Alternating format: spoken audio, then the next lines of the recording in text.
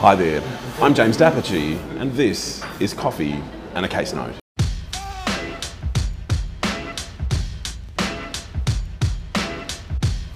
Team, today we are going to talk about a group of entities, one of whom is a real person, flesh and blood, and a lot of whom are companies, but we're going to sort of lump them together and call them the plaintiff.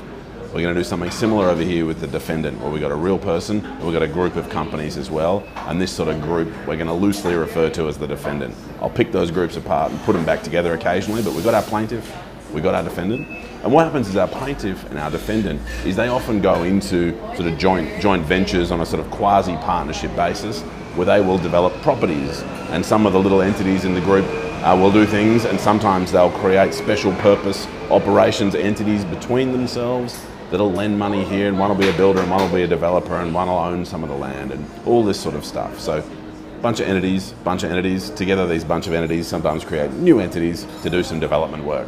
Fine, so easy so far. Now what happens is that in about 2019, one of our defendant entities lends a substantial amount to some of the operations entities who are in the process of running a development.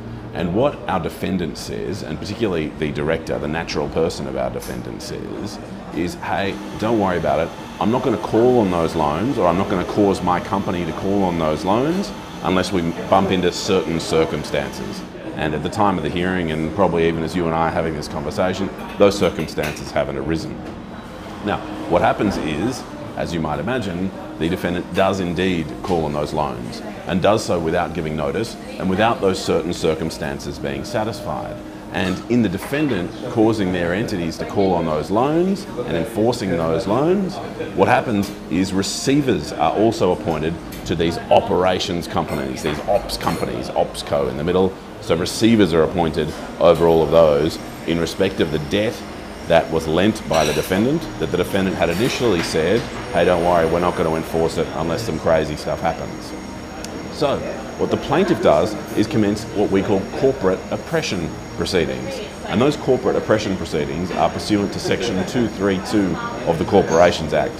And essentially what corporate oppression proceedings allow is they allow a party who is a shareholder to say, hey, look, the way this company's being run is unfair to me, and so the court should make certain orders. And often those orders will be a forced share sale at fair value, so that someone gets someone's shares at a fair price, sometimes a wind-up of the company occasionally, but there are also a whole number of other options that the court has, a broad palette to pick from, we might say. And so these oppression proceedings are currently on foot at the time of this discussion. But what our plaintiff then wants to do is to bring some additional claims that are what we call derivative applications. And that's pursuant to Section 236 of the Corporations Act. And what a derivative application is, or a derivative suit is, it's when a shareholder, and some other parties as well, comes to stand in the shoes of a company and bring a claim on behalf of that company. And it often happens in the cases where someone says that directors have breached their duties, because the director's not going to cause the company to sue themselves. The shareholders say, right, we need the court's help to become that company, speaking broadly, to go and sue that misbehaving director. And so, to sort of ground that, we've got our plaintiff, which is a number of entities, saying we've been oppressed as shareholders, unfairly prejudiced. And then today, we've got the plaintiff saying we also want to clothe ourselves in the company.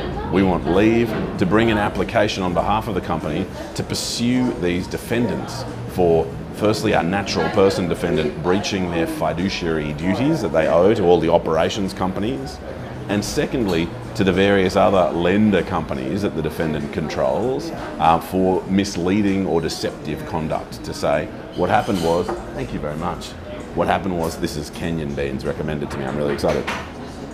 Smells fantastic.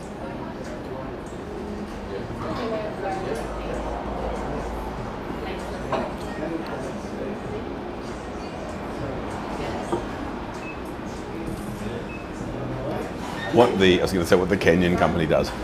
What the plaintiff company does is bring this oppression claim, and remember that's currently on foot, and wants to bring these derivative claims against the lender companies to say that the defendant had made this representation of like, hey, I'll make these loans, but don't worry, we won't call on them. and to say that that was misleading or deceptive conduct on the part of the defendant companies, and to say that it was a breach of fiduciary duties, the sort of director's duties, we might say, so both fiduciary and pursuant to the Corporations Act, I should say, that the director owed to the operations company. So saying two things. Firstly, the director breached their personal duties, and secondly, all these lender companies engaged in misleading and deceptive conduct, and they were also concerned in the defendant director's breach of their duties.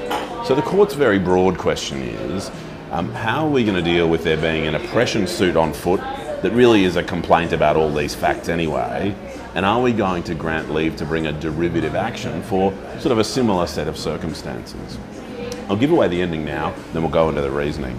The short version is the court does grant leave for the plaintiffs to stand in the shoes, to grant leave to sue in the name of the company, both to pursue the defendant director for the breaches of duties, and then to pursue the defendant companies for being concerned in those breaches of duties, and also for the misleading or deceptive conduct that might have arisen there. Now why? Section 236 of the Corporations Act has 5 criteria. Is the company going to sue? Well, the plaintiff sorts that out and says, well, no way the company is going to sue because the defendant director is going to stop it.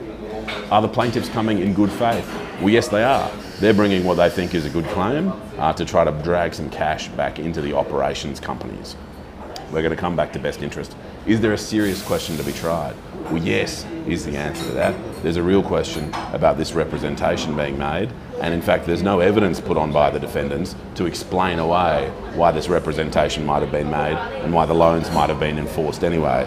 Then the 5th criteria is the notice criteria, and the court says, well, there wasn't formal notice given, but broadly speaking, the defendants knew what was being complained about, so we might waive the issue of notice for the moment. You'll notice just then we did A, B, D, E. We're going to come back to section 237, subsection 2C now. And that question is it in the best interests of the company, of these operating companies, that the plaintiff be granted leave to bring the claim? Now, the defendants sort of gently resisted this somewhat. They said, look, the claim's not a strong one. And the court disagreed with that, including because the defendant had put on no evidence to explain the I'm not going to call on the loans, oh yes I am going to call on the loans scenario. They also worked through other best interest criteria. The defendant said, well, it's not in the best interest of the company to chase people who might have no money, and there's no evidence about whether the defendants have any money or not. And the court said, well, that much may be so, but frankly it is for you, the defendants, to put on evidence. It's within your knowledge as to what assets you've got, and you haven't chosen to put on any evidence, and so you shouldn't be entitled to rely on your failure to put on evidence.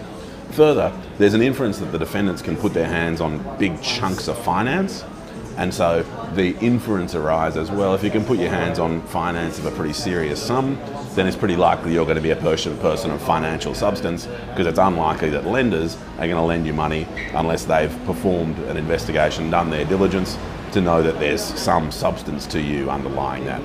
So what the court does in thinking of best interests is then consider what the plaintiffs say to say, hey, we'll also put 750 grand away just in case the operations companies lose and there's a costs order made. And so all that stuff combined together allows the court to conclude that yes, indeed it would be in the best interests of the company for leave to be granted to the plaintiff to sue the defendant director, that natural person, flesh and blood, as well as those defendant companies. There are other broader discussions about the link between corporate oppression and derivative actions that if you want to buy me a coffee, or if I can buy you a coffee to talk about them, we'll have to dive into. But broadly, the court examines this complexity where the same set of facts can lead to different types of claims. And if I can just illustrate one element of that, we have a shareholder who might say, hey, I've been wronged in my shareholding, and so suing the company based on the way the company is conducting itself. And as you can imagine, that's a bit of a different claim to saying, hey, all these other lenders have done wrong by the company itself, because that's a claim of the companies versus a claim of the shareholders. And so the court looks at this position where the shareholder has this oppression claim, but the shareholder is separately saying, I want to bring these claims against these lenders separately. That's the distinction the court leans into. I hope it's a distinction that makes sense to you, and I look forward to joining you again soon for another coffee and in respect of another case note. Cheers.